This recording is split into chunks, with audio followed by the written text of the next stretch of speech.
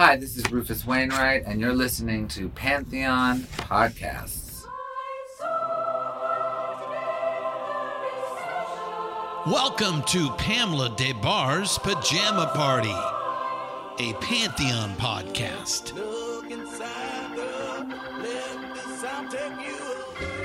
Music, culture, conversation, and good old-fashioned rock and roll. So now, I give you Miss Pamela and her Pajama Party. Hello, dolls. This is Pamela DeBar. Thank you so much for tuning in. Today, I have a very special guest. One of my heroes, actually, and someone that, I've had a crush on, ever since I laid eyes on him and heard him. It is John Doe. John Doe from X and the Knitters and the Flesh Eaters and lots of solo stuff. And I actually love his solo stuff, his more countryish music. He's so talented and so smart, and I am so excited to have him. So have a listen.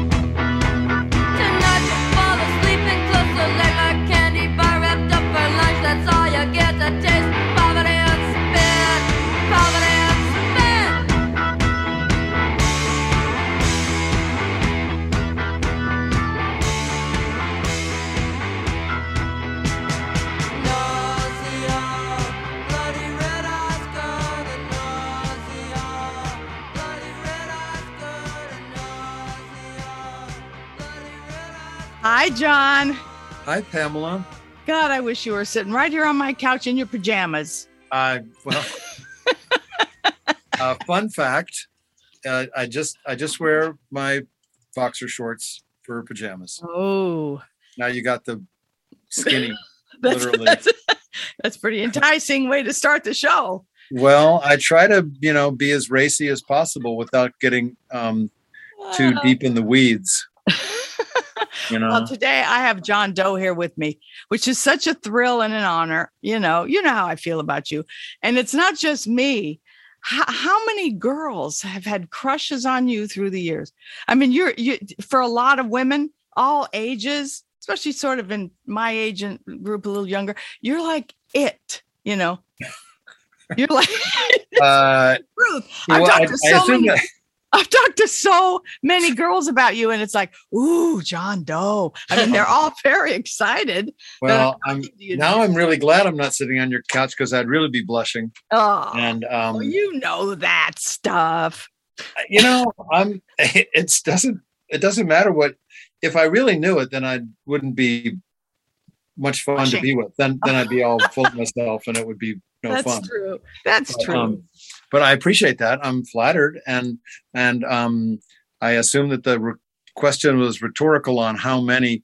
I'm flattered, and it's pretty cute. And it's the truth. Well, just it's weird, but I'm so happy that I'm glad to be here with you, and I could ask you the same question: how many boys have had crushes on Miss Pamela DeBar? Oh, right. Yes, right. I like to think so. Yeah. It's been a while, John. I don't think that matters, but what I'm saying is that whenever I mention Pamela DeBar, they go like, ooh. They do. Totally. Well, introduce me to a few of those. Okay. Because that would be cool. I'll work. I'll start taking names. Okay. I've gotten very finicky though through, it's not like I haven't had some options, but I've gotten pretty finicky through the years. Yes. Well, one has to be discerning. Yeah. Well, you grow up and you actually get a little wiser. Yes. People question that, but I have found that to be true. Yes. Although we seem to learn the same lesson a lot of different ways, don't we? Yes, exactly. Yeah. Well, we're all here to do the same thing, but I guess we could get seriously philosophical, but I want to talk about you because you're my guest. Yes. And you have done so many things. You are like the man of all seasons, the man of all reasons, right? I mean, it's incredible what the heck you've done. Well, I still have some ambition, and, of course, and I like to. I think it's important to take advantage of opportunities. If you think you can, and even if you don't think you can do something that's worthwhile, if something kind of speaks to you and you think it might be a learning process, or it might take you out of your comfort zone, or you might be, actually contribute something, then you should do it, and so. Well, you're a fabulous example of that. No. I mean, you started with X, obviously. Yeah. Right? That was your first band here in LA, right?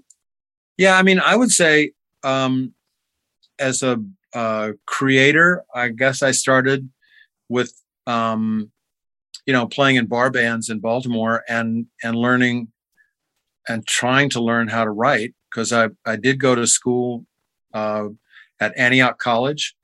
Oh, but they had branches like all over the place, right, in those days, and you could get some federal funding.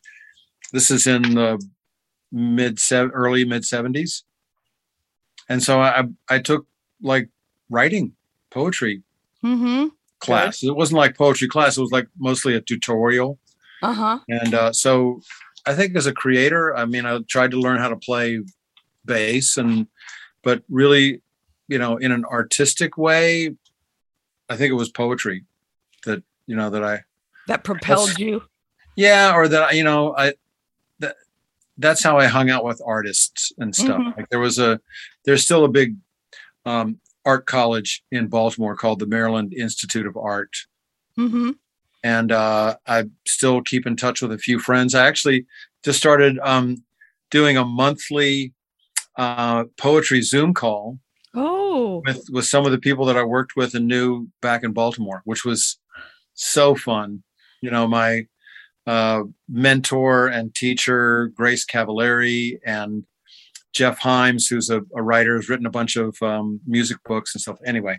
And you're still in touch with them. That's very cool. Well, I kind of just recently got back in touch with them. Oh. Jeff, I've known over the years because he's written a couple articles about X and my solo stuff. And so he said, hey, we do this thing where we each read a poem, and there's about 6 or 7 of them of us.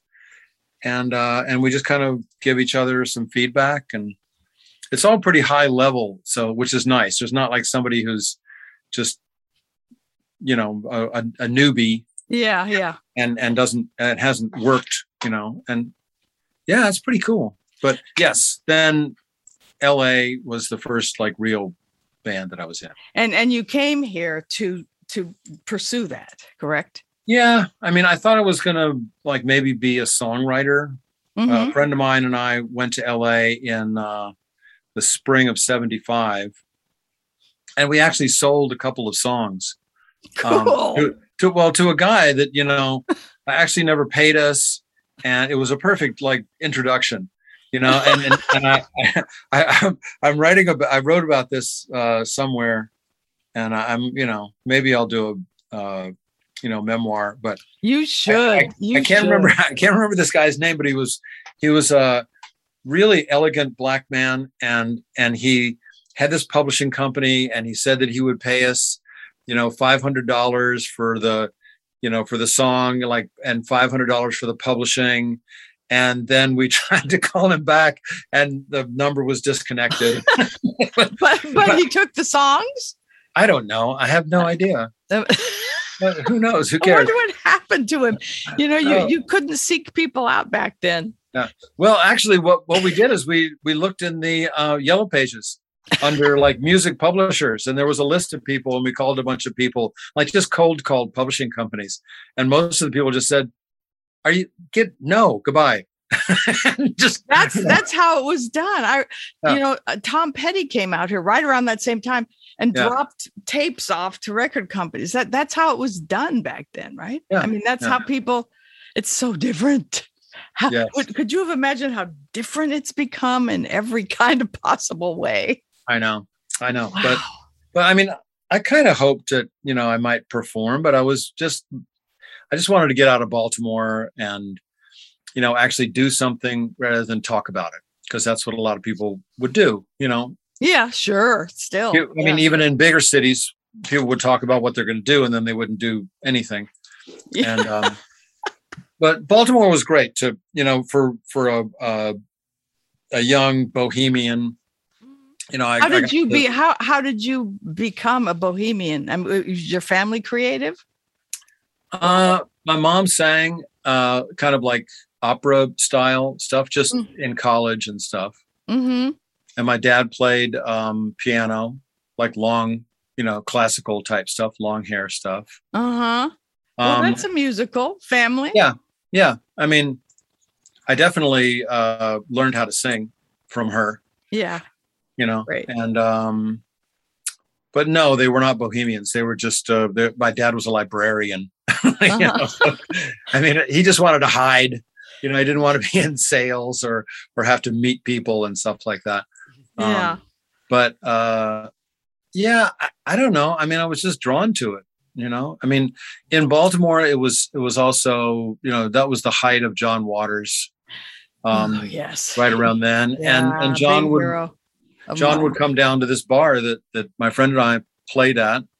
And he'd just be sitting at the bar having a cocktail, and I'd walk up to him and we'd talk about like Tennessee Williams or something like that. Oh, how wonderful. It was pretty fun. Yeah, it was. Yeah. I mean, and you couldn't really promote or monetize anything in Baltimore then. Right. So people just did art for the hell of it. They just did it just to do something, And that was great. And LA, and you came to LA to pursue your goals. Yes. And did so well. Well, it turned out pretty good. It turned out pretty good. I mean, we're going to play the Greek Theater. I know. I just saw that for $79. What an interesting amount of money. Well, there are also $19 tickets. So those are the top tier ones? Yeah. The weirdest thing is that I just talked to our manager about this, and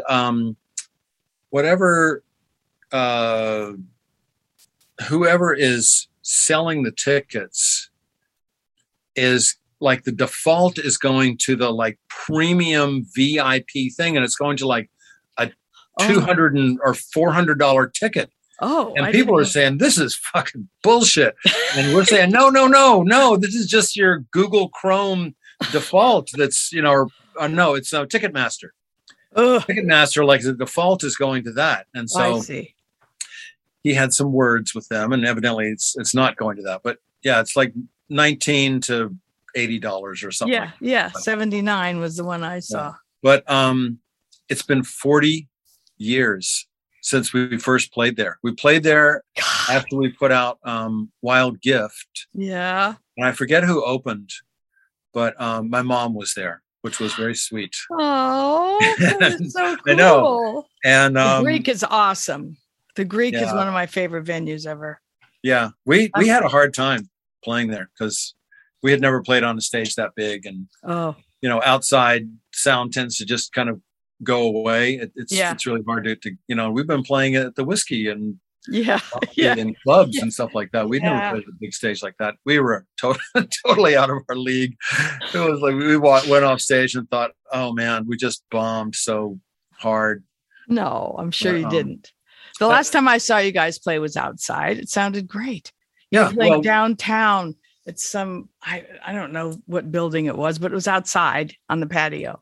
And the Pershing Square. Yes. And you guys gave Mercy and I a shout out, Miss Mercy from the GTOs, and she was so thrilled with that. Yes. That meant a lot to her. She was another doll. Oh yeah, that's for sure. Absolutely. No Yeah. one like her. Yeah. We're losing people. Oh, yeah. It happens. It happens. But yeah, I mean, at this point, we played outside plenty and played bigger places. So it is going to be great. And there's a kind of interesting band called Horror Pops that are in the middle, and then the Blasters are opening. Oh, wow. Yeah. So I didn't know the Blasters were opening. Is Phil going to sing? Yeah. Yeah. I'm so glad to hear that. He was under the weather. Yes, he's had some physical challenges for sure. Yeah. But funny enough is regardless, I mean, he had that crazy episode in Spain where he had a tooth blow up on him, and then he, died on the yes, he did because his throat swelled up and all this kind of shit. But after he recovered from that, he still had some physical problems, but he has sung his ass off. Yeah, I know. He never stopped singing his ass off. It's incredible. He's like a, wonder of the world. I know his voice is so incredible, and his attitude and everything about him. Yeah. And Dave too. I just love them. Yes. They're the best. And the Knitters, I love all your bands, but the Knitters is my favorite band you played in. That's pretty fun.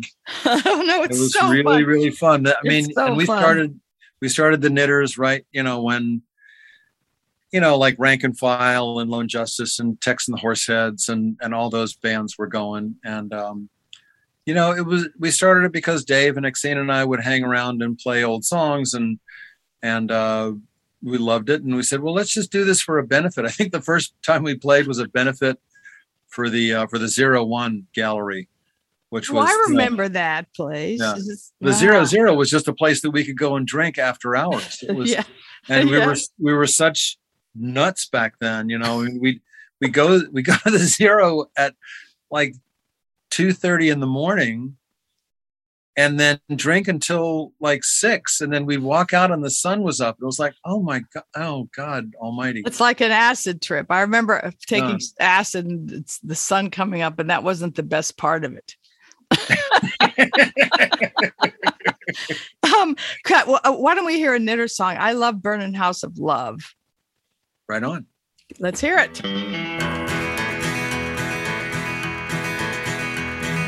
Drive by my house late at night. You can see from the freeway, but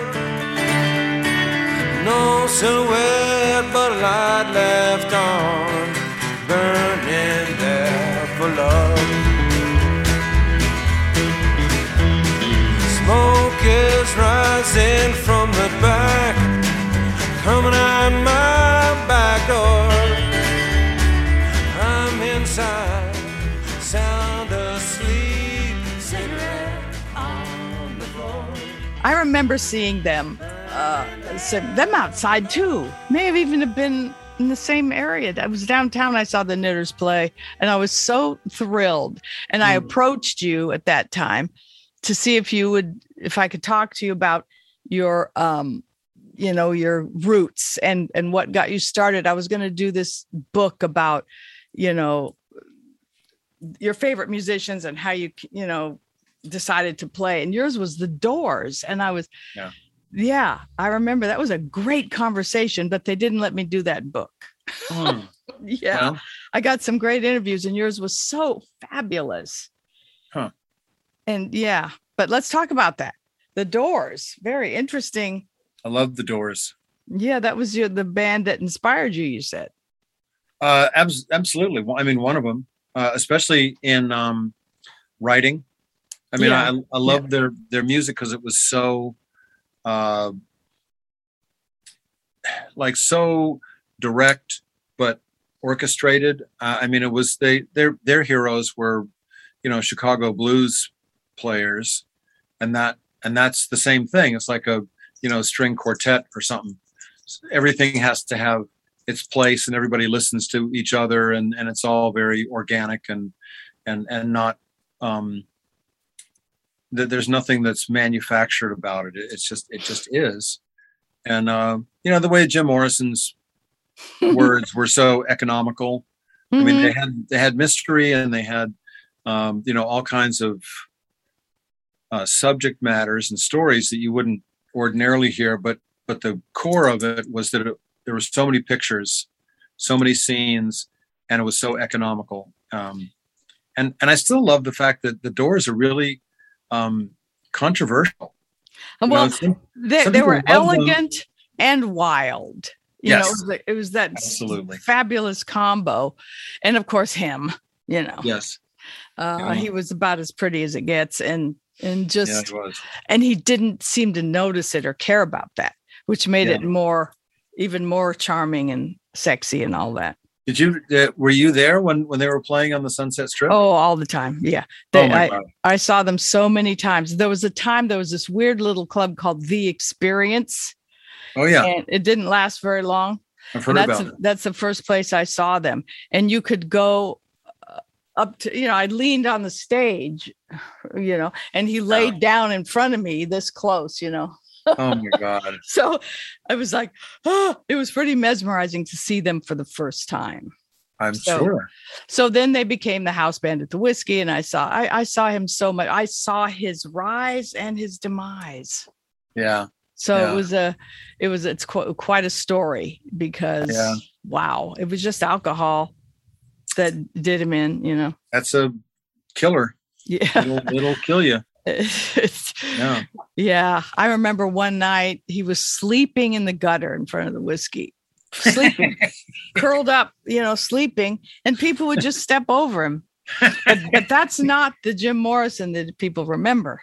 Yes. They remember that beautiful Adonis with the beads, Oh yeah. And that's good. Yeah. Let him remember him that way. Sure.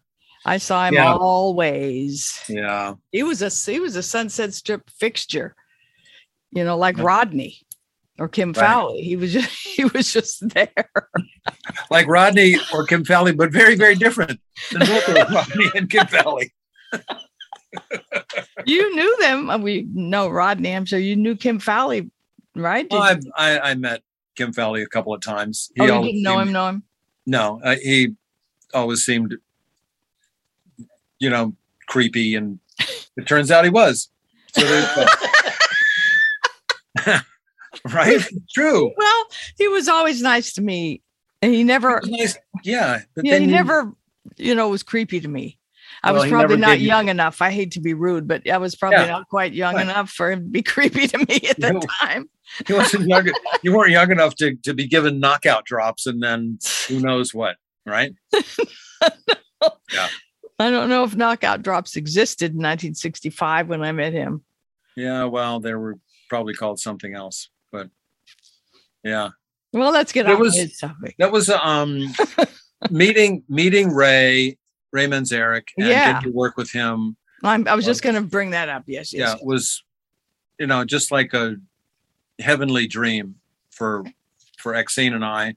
Yeah. I think Billy and DJ were less Doors fans, but obviously they got to know Ray, and Ray was one of those people that talked the talk and walked the walk. I mean, all the mystical stuff that he and Jim Morrison talked about, he believed. It wasn't just sort of a something to say to sound cool.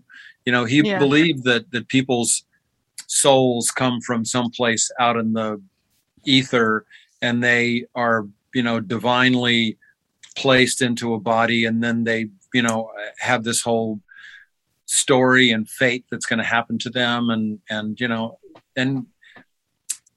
that was I believe that too, though. I believe that too. I do too. Yeah. And I believe everything happens for a reason, and most people don't believe that. Yeah. But and it goes on and on and on. I've recently, I'm into Buddhism. I've done it all, and now I'm into Buddhism. Yes. And I'm really enjoying the chanting and everything. When you have a shitty thought, you can stop. And it goes away. Yes. So, as long as you can find a way to stop the shitty thoughts, whatever works for you is. Yes. Yeah. The boo birds and the bad talk, self chatter it's a killer. Yeah. It really is. Yeah. It kills your spirit. It kills your creativity. It kills any forward or even sideways movement you might make. It's paralyzing. It's paralyzing. That's the word. No. Especially if you listen to it. But there are ways you can just stop that. There are all kinds of tricks. Yes. And I've learned them all. Yeah. Yeah. I mean, I do that in my own way, but to get back to Ray. Yes. You're very good at this. No, I've only done it a few times. Have you done? I've only done it a few times, but I learned a lot while I was the 4 times that I did it. No, I love talking about that kind of spiritual in a non-religious way. Yeah. Because I think that if you don't find some satisfaction in your life somewhere in your 40s or 50s, then you're just going to become a mean, angry old person. Yeah, because you listen to your ego. Yes. That's what it is. And that's actually something I've been working on the last 3 or 4 years. And I don't think I really had a clear idea of what that was. You know, I knew what the word was. I sort of knew what what someone who was egotistical was, but I didn't understand the whole, how if you're, let your ego get a handle or overtake you, then you do start thinking that everything is about you. And you do start, you can't separate that kind of stuff. Yeah. Yeah. You think it's all coming at you. It's all focused on you. Yeah. And it just isn't. No, it's not. Well, what I'll oftentimes tell people if they think, someone's thinking this about me, and it's like, they're probably not, because they're probably thinking about themselves. That's exactly correct. That's it. Too wrapped up in their own bullshit. It's that old devil and angel thing. It's the same, it's so you don't listen to the devil. You just flick it off your shoulder and, Right. But it's vigilance. It's just, it is not vigilance. It's not for the squeamish. No, and that's what we're here for, and when you figure that out, then things change. I think so. I think we are. I mean, if there's a purpose to being here, it is to learn and grow and change and see, be accepting. Because once you start saying no and start shutting things away, then I think it's very easy as you get older to make your world smaller. Mm-hmm. It seems we've to seen happen. that. We've seen that with a lot of, parents and aunts and uncles and things like that. Yes. Because they get scared, and it's easy to get scared because maybe physically you're not quite as, limber or you're not quite as, you can't recover as quickly or whatever. But I think the job is to try to continue to expand or look at things in an expansive or open kind of way. Because that's exactly it. That's the expanding of the solar plexus actually happens. And what started that for me was music. Yeah. It just, you relate to whatever it is, the art of so much that you really expand. It really feels like that's what's happening. And when you close off to things, that's the opposite of that. Yeah. And you wind up sitting at home like my mom did. She just was content to smoke and watch TV. I mean, God bless her. So many. Yeah. Oh, well, we got to take a little short break right now. Okay. We'll be right back. Yes. So we're back now with John. Okay. Doe. So let me just say one more thing about Ray, since we let's talk about Ray stuff. And he would love the fact, because at that point I was not nearly as aware or open to that kind of conversation. It was like, okay, cool. And maybe that was one of my introductions to it, was, having him in our life. But yeah, I give him so much credit for not being or not thinking that he had to be a certain kind of quote producer. So he took a lesson from the way the Doors recorded, which is to get a great performance, make sure that you mean it, make sure that, there's not some terrible mistakes and things like that. Yeah. But to let the band live and breathe and just happen. Just let it happen. and be there, be, involved, be, emotional about it, make it as good as you can. Don't hold on too tight, and just let it happen. And he didn't think like, oh, well, I've got to fix something here, because the band X we had our thing, and it's like it or not, it was our thing, and we're still kind of doing that. And you're still doing it 40 years later. Yeah. More than that. More That's than amazing. But I give Ray a lot of credit for understanding that there's a lot of people that also let their ego get involved and think as a producer, they have to, insert themselves and fix stuff or add stuff or make it different because they're the fucking producer. And it's like, that's the worst kind of producer. I've worked with a few people like that, and it's really a drag. It's just no fun. Well, so it was more like a live performance. He was trying to get that feel. Yeah. Yeah. We overdubbed stuff. We overdubbed vocals, but we were all playing together in the same room, amps were in a different room and things like that. But the old fashioned way. He just let it be what it was, rather than try to, make it into something pop or something, whatever, So I still miss Ray Manzarek. He was a great man. Yes, I knew him a little bit. I saw him around. He was always very pleasant. And I did interview him one time also. I think it was for that same project. It was called Under the Influence. And it was such a good idea, I thought, getting people to talk about their influences. But could revive it. Yeah, maybe I will. I could do a self-publishing thing now. Sure. And I want to talk, there's so many things I want to talk about. I love the Golden State song. Oh. And there's a line in there about the Golden State. What is that line again about the actual Golden State line? We are love, we are hate, we are something of the like the way you make me feel in the Golden State. Something about the love of the Golden State. Well, it's two meanings. It's like, yes, in California, but also like a state of feeling. Yes, right. Oh, I see. Well, I'm from the Golden State, and I have a feeling about it, and that made me feel love for my state, even though I'm very worried about the drought. Yes. But I do love my state. It was so idyllic growing up here. It was, in the valley. It was just like, leave it to Beaver, man. It really I know. was. I can't imagine. Why don't we hear a little bit of Golden State? Okay. You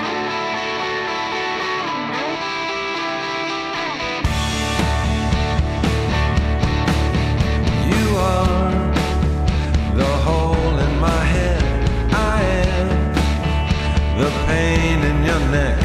You are the lump in my throat. I am the aching in your heart. We are tangled. We are stolen. We are living where things are hidden. You are something in my... Oh, it's so beautiful. Yes. When did you write that? And there's so many beautiful comparisons in that. I mean, God, it's just divine. I wrote that when I was in love with my current partner, who goes by the handle Featherweight Studio. Oh, Chrissy is her name, Chrissy Tigerstrom. Uh-huh. But we couldn't be together. I was divorcing, and but I was totally in love with her, and so it's funny because a few people have used that song for like in their wedding, like this is our wedding song or something, because it does say, you are the hole in my head. I know. I know. It's neck, so good. You're the lump in my throat and things like that. Yes, I know. But it's like you are the feel. The end of the chorus is you're the feeling I get when you walk away. So it's all about like not being able to be together. People were saying, "Oh, we use this for our wedding song," and I think you didn't actually listen to that song very well, did you?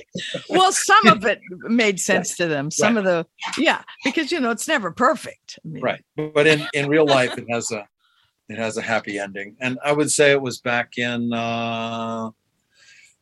I don't know, early 2000s, maybe 2003 or 4, something like that. Mm-hmm. Yeah.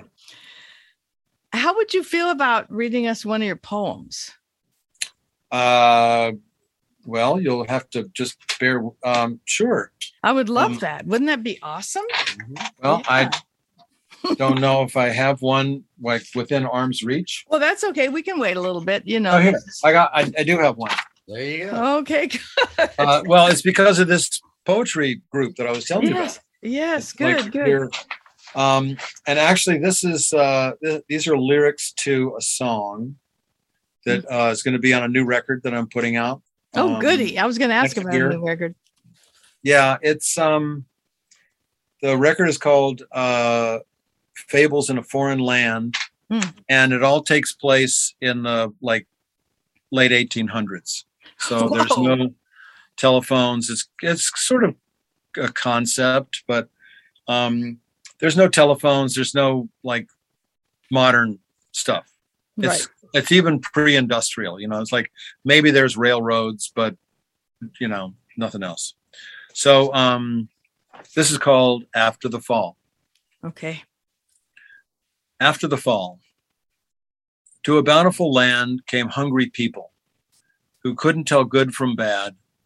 All they had was they were hungry. He hid in the reeds, blood in the water. His body was weak. He dreamed of his daughter. She was a warrior.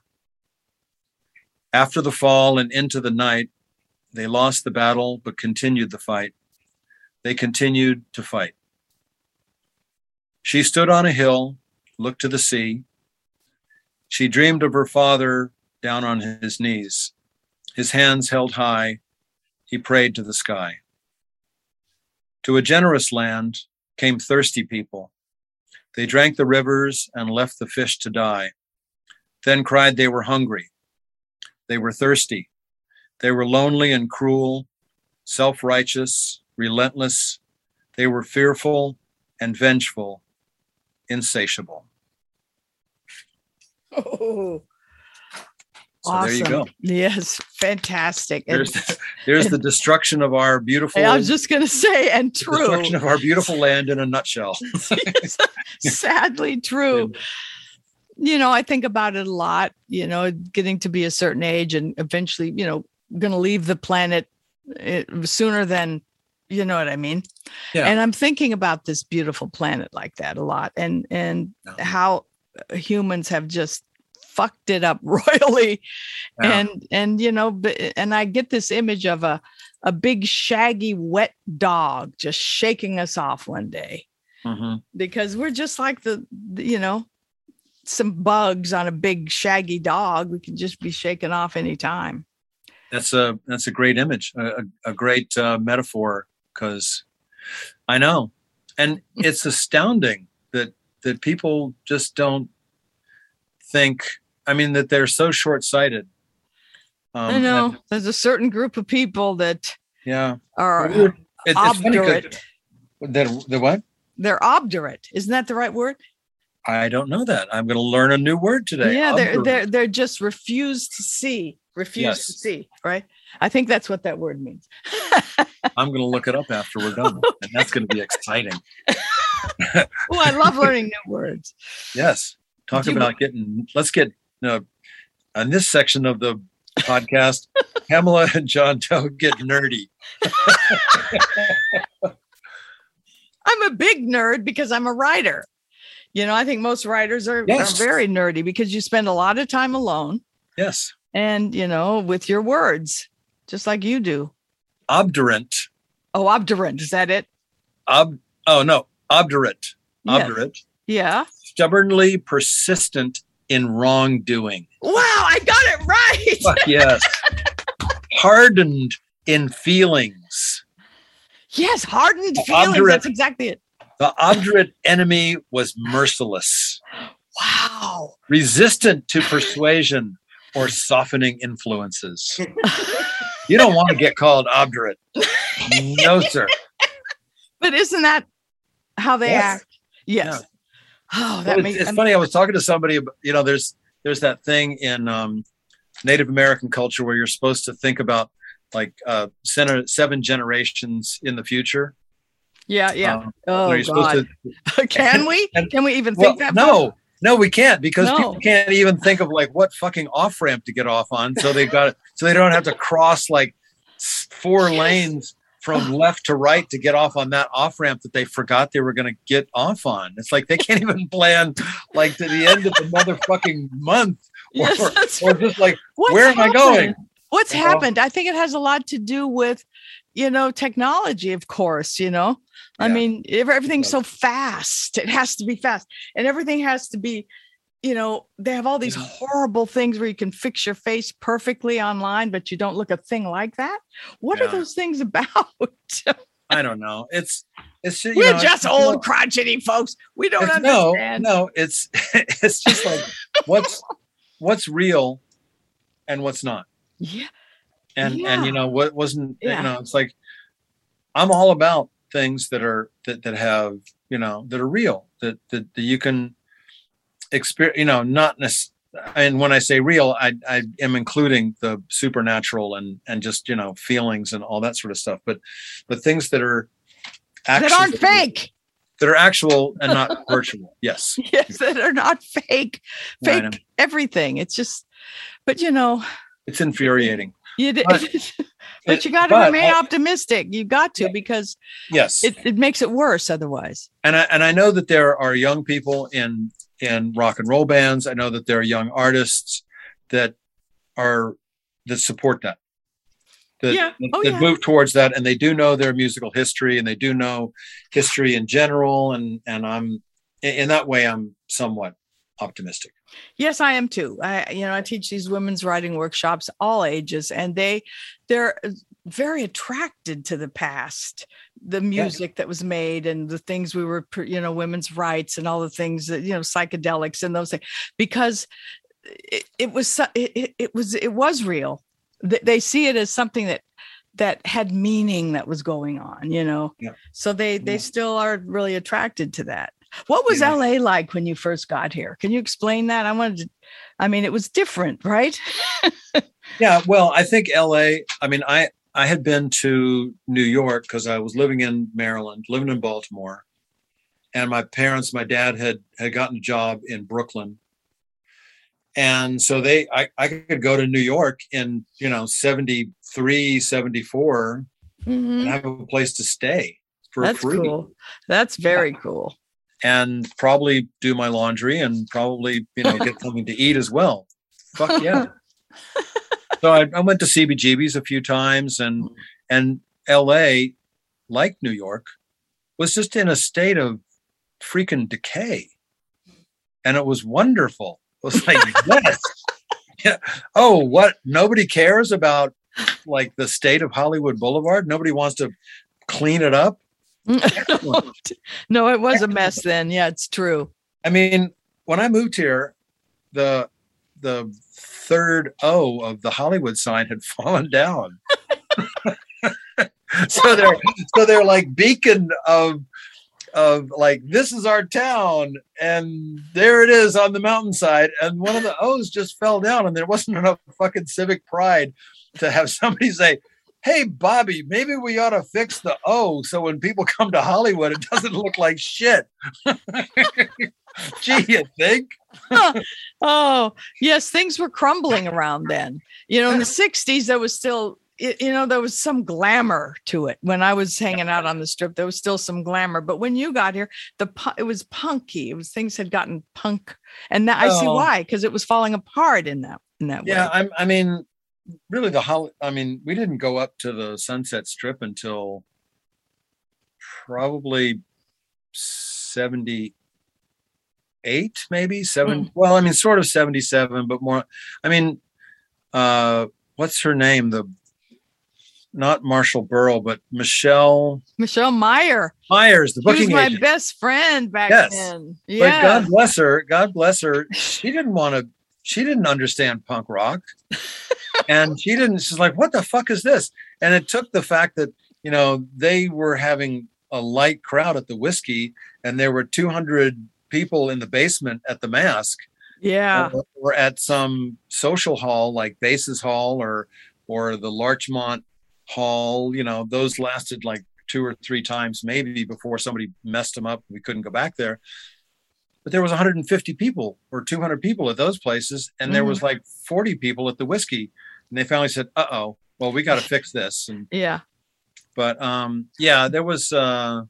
Did Michelle hire you guys to play the Whiskey? After we had sort of proven ourselves. Yeah. I think the Starwood was a little more accepting. Yeah, she booked the Starwood too for a long time. Did she? She got with it. She did. She got with it. Yeah. I missed that era. So, I had just had my kid. My kid was born in 1978. So I was really momming out in those days. For you. You have to. Yes. You have to. Well, you would be surprised. There's plenty of moms and dads, but dads people sort of expect to be absent, which is a shame. Sadly. Yes. But there are also plenty of moms that don't nurture and are not great. This is a new thing to me. I was very, very, very momming. I was a mom. I was a serious mom. Of course you were. Because you're a good person. It never stops. You're a mom and a dad for forever. Yeah. But it's really sad when you find people whose moms don't have that mothering instinct. They just don't have it. Yeah. And people don't talk about it, and it's like, well, they do in my writing workshops. I hear so many stories about, non-love, and it's affected their entire lives. And it takes a lot of work to get past that. They probably have complex PTSD. Yeah. Yes. Yes. Kind of ongoing, kind of subtle, you see me, but no, it's not. It's really present. It's really there. Yeah. Now I want to talk about your acting career because it's astounding how many roles you've played. God, the one I remember that I loved seeing you in, of course, was Sugartown. Yeah, that was Allison Anders, and Michael, my ex-husband, was in that too. Yep. That was a good movie. It was pretty fun. I remember at the time it was on quite a shoestring budget, which is cool because then you don't have a bunch of people, expecting you to do something that you'd rather not do. It was real. And you know what? I watched some pieces of that the other day and there was some really funny shit in there. Yeah, there was. There was some really comedic, especially with Michael and Beverly D'Angelo. Yes, but no, with the band, with the John Taylor. Yeah, with Steve John Jones. Taylor. And it was an amazing cast. Let's face it. But I'm trying to think of who was the other guy from like Spandau Ballet or. Wow, I don't remember that. But it was 4 of them, and one of them was the producer that worked with Joni Mitchell so much, Larry Klein, was the kind of engineer producer dude. Okay. But they were all like so full of themselves, and it was so funny the way that they were like, they had all had their moment, and they were trying to do a super group, and they couldn't get signed. Yes. It was a really funny script. It was a great funny script shit in there. Yeah. I love the way you took your music into, country, alternative country, whatever you want to call it. Graham called it cosmic American music. And I never would have even thought about country music if it weren't for him. He played me George Jones and Merle and Waylon real early on, 1968. And I'm so grateful to him for that. Who turned you onto country music? How did you get involved in that? I would say it was just on the radio for one, in the 50s and 60s, when I grew up, there would be certain songs like, I don't know, ones you wouldn't think of, but they had this country twinge to them, I mean, Roger Miller was a big, like great superstar. And there were, country influenced things. And of course you couldn't get away from Elvis Presley and stuff like that. But I would kind of credit one of my girlfriends who was from Alamogordo, New Mexico. Mm-hmm. And she played Hank Williams just kind of nonstop. And I knew, Hey Good Looking or Your Cheating Heart or something like that, just because it's in the ether. Yeah. Yeah. But, she had like 2 or 3 records and this was, I guess, in 72, maybe 73, something like that. And she was also, hanging around the artist community in Baltimore. And then, Exene and Billy and the Blasters were, big country music fans. And you could find the records like Webb Pierce records and George Jones records and Tammy Wynette records in the thrift store for 50 cents because nobody gave a shit. That's right. And that was, so you could just do that. And it got more serious, I think, in the probably late 70s. Jeffrey Lee Pierce was also a big lover of country music.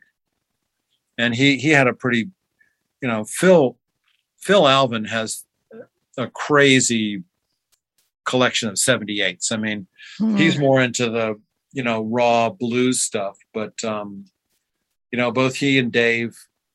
Yeah, incredible record collections. Well, they really expand. Their repertoire is all very expansive too, and they cover a lot of that ground. And your latest album, The Westerner, has a lot of that, a tinge of that. And I would like to play my favorite song on that. Okay. Which is Go Baby Go. Oh, all right.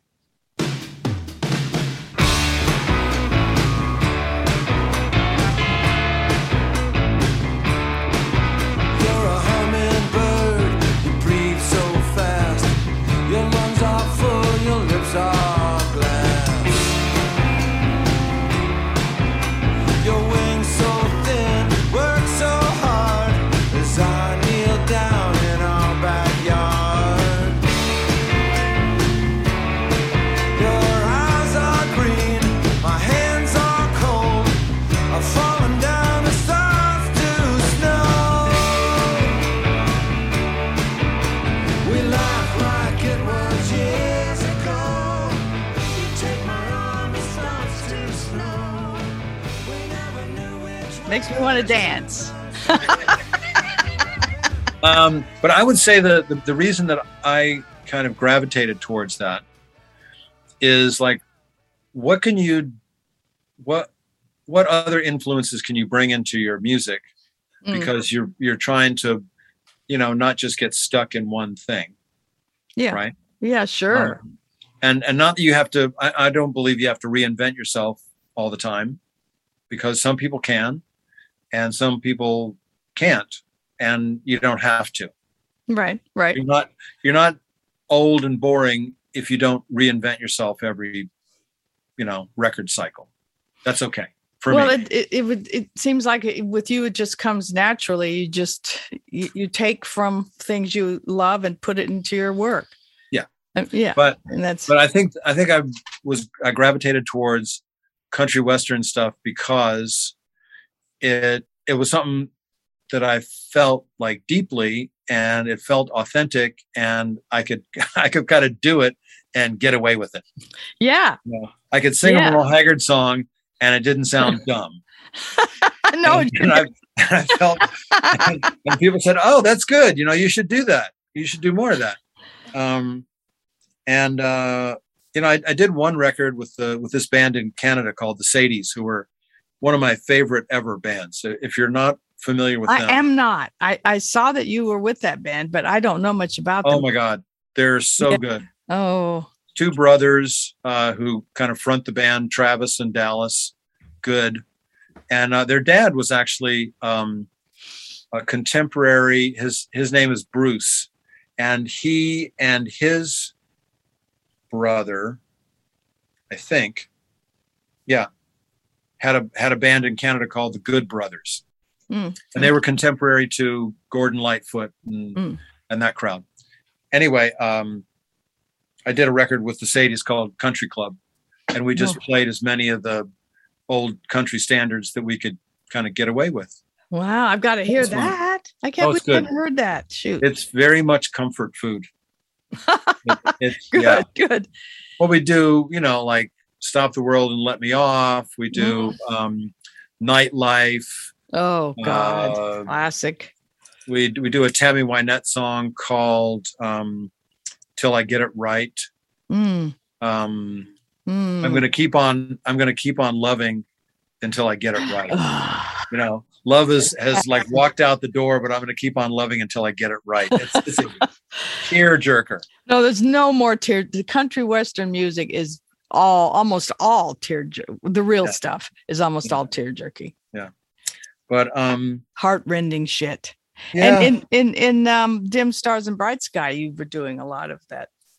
Yeah, I think when I started working with Yep Rock, first record was Forever Hasn't Happened Yet. That's when I really started figuring out what kind of songs I want to do, how I wanted things to sound. And this newest record is all recorded live, and it's with a trio. It's just two other guys, a bass player, Kevin Smith, who plays with Willie Nelson. He plays upright bass, and Conrad Chacroon, who's played a lot with Patty Griffin, and he plays drums and I play guitar. And I'm not a great guitar player, but it's just about the songs. And we hear them. Are they songs you wrote? What's that? Songs you wrote? Yes. Oh, yeah. Boy. During the pandemic. Oh, I was going to ask you about the pandemic. So that's what you did. You wrote a bunch of songs for this record during the pandemic. Yeah. Well, Willie is like 2 weeks on and 2 weeks off, which is incredible that he works 6 months out of the year, because he's 88, I think. Yes. 87. Anyway, so Kevin was gone, quite a bit. I was gone quite a bit playing with X and stuff. And then when everything shut down, I called Kevin in April saying, "What are you doing?" And he goes like, "What do you think I'm doing? There's nothing." And we had played a little bit together. Actually, Exene introduced Kevin and I. And so I said, "Well, what if I came over to your patio and we just like hung around and played music?" And we did that like 3-4 times, like once a week for a month or so. And then we realized like, oh my God, we're just doing this for the hell of it. Yeah, it's feels not for something. Yeah. And that was pretty great. Yeah. And then Conrad started coming out and we did that for, I don't know, 6-8 months. And in the meantime, I was writing different songs and bringing them to them, and we were working out the arrangements. And then we recorded it in February of 2020. It'll be out soon. Oh, good. Probably in March or April of 2021. Okay. 22, you mean? 2022. Yes. Yeah. I know. It's very easy to lose track. It's so weird. Isn't the weirdest thing? This is all I want to say about the pandemic, because I spend way too much time talking about it, which I'm sure you probably do too. And sure, it's like, what? Yeah, for good reason. Right? Yeah. But it's so weird to try to think about when you did something. Yeah. And you that was like 2 or 3 years ago. And it's like, actually it was 5 years ago, because you have 18 months. It was like, oh, right. Oh, yeah. I forgot to add on the 18 months of zero. Of not really doing much. Doing what you usually do, which made, of course, it just all seems so freakish. I know. And the Zoom thing happened, and I'm grateful for it. I'm grateful. It's not the same, of course, but I'm glad about it. It's really helped with my writing workshops and stuff. Yeah. And I'm sure for you too, for various reasons. Well, yeah. I mean, I did a few of the Facebook, virtual shows, and there was a company called Mandolin that I did a few shows with, and they were good too. And it was something to do, and it was actually paid pretty well. Oh, good. You know? Good. Especially if we're just having to walk into the bedroom and put on a clean shirt. Yeah. No travel expenses. It never matters what I wear from here down.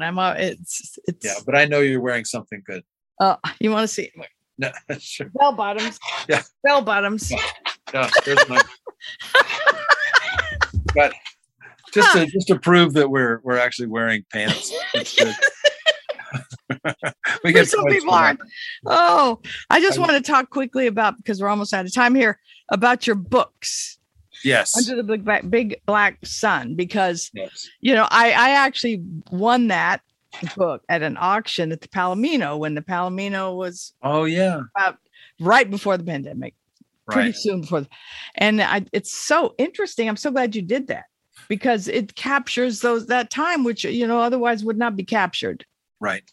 And that's why did you do that? To capture that time, right? Well, yes and no. I mean, Tom DeSavia, who I worked on the book with, and my sweetheart Chrissy, kept saying, "Oh, you should write a book."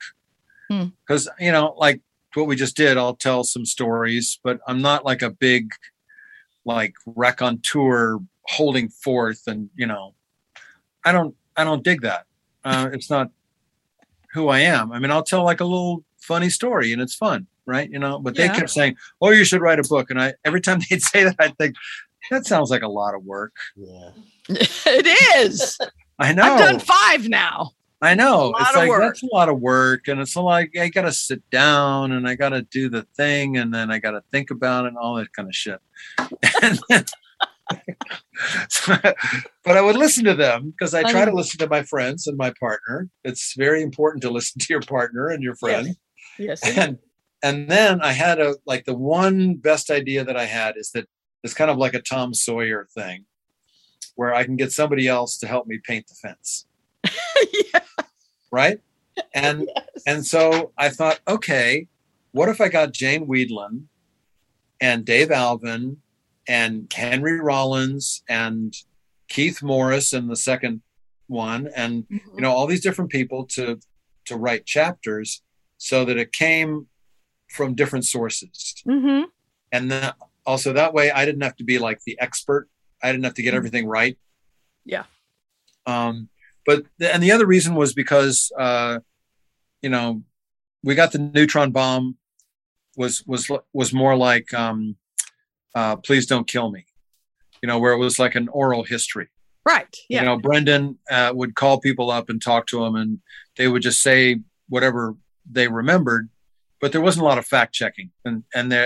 So I thought, you know what, if people tell it in their own words, they have to write it down and they have to look at it and say, is that the story I want to tell? Yeah. Am I going to get sued?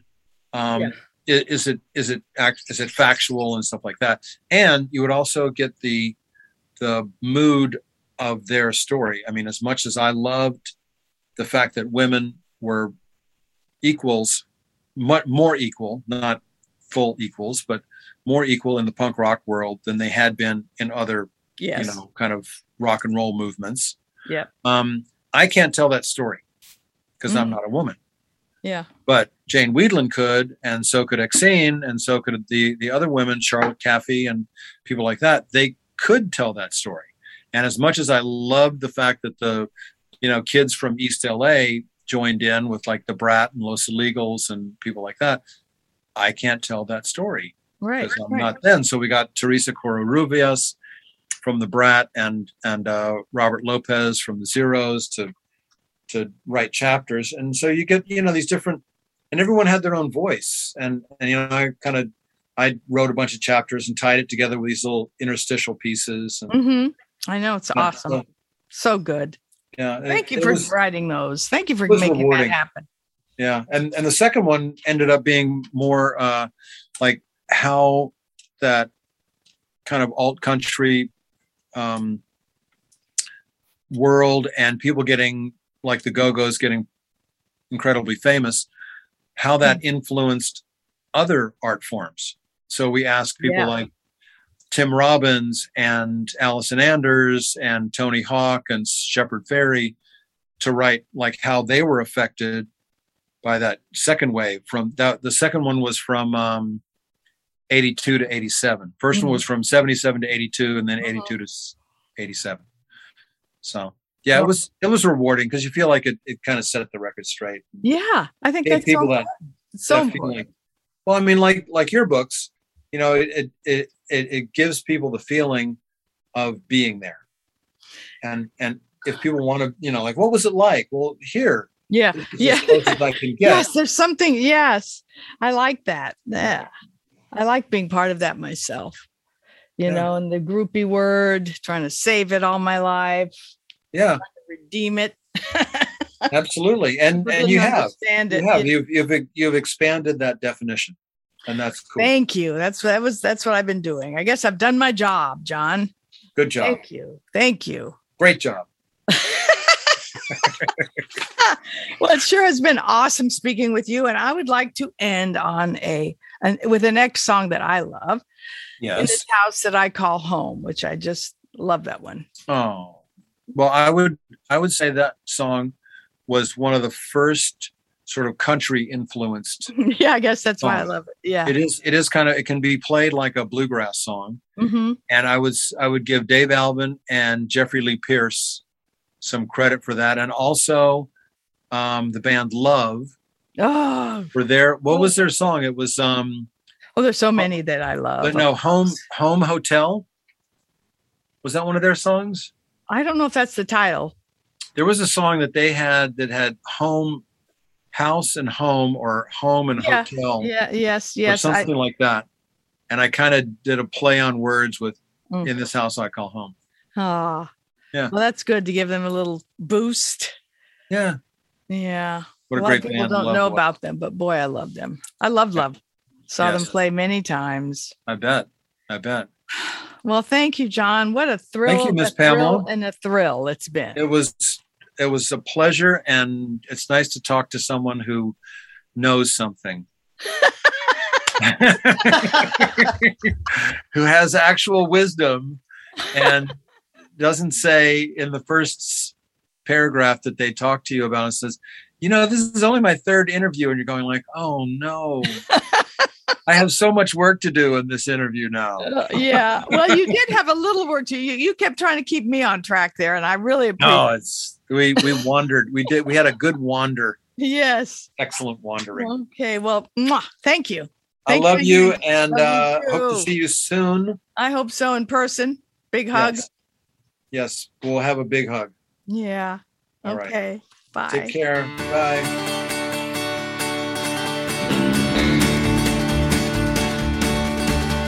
100 lives are shoved inside. Guess right to dump their mess.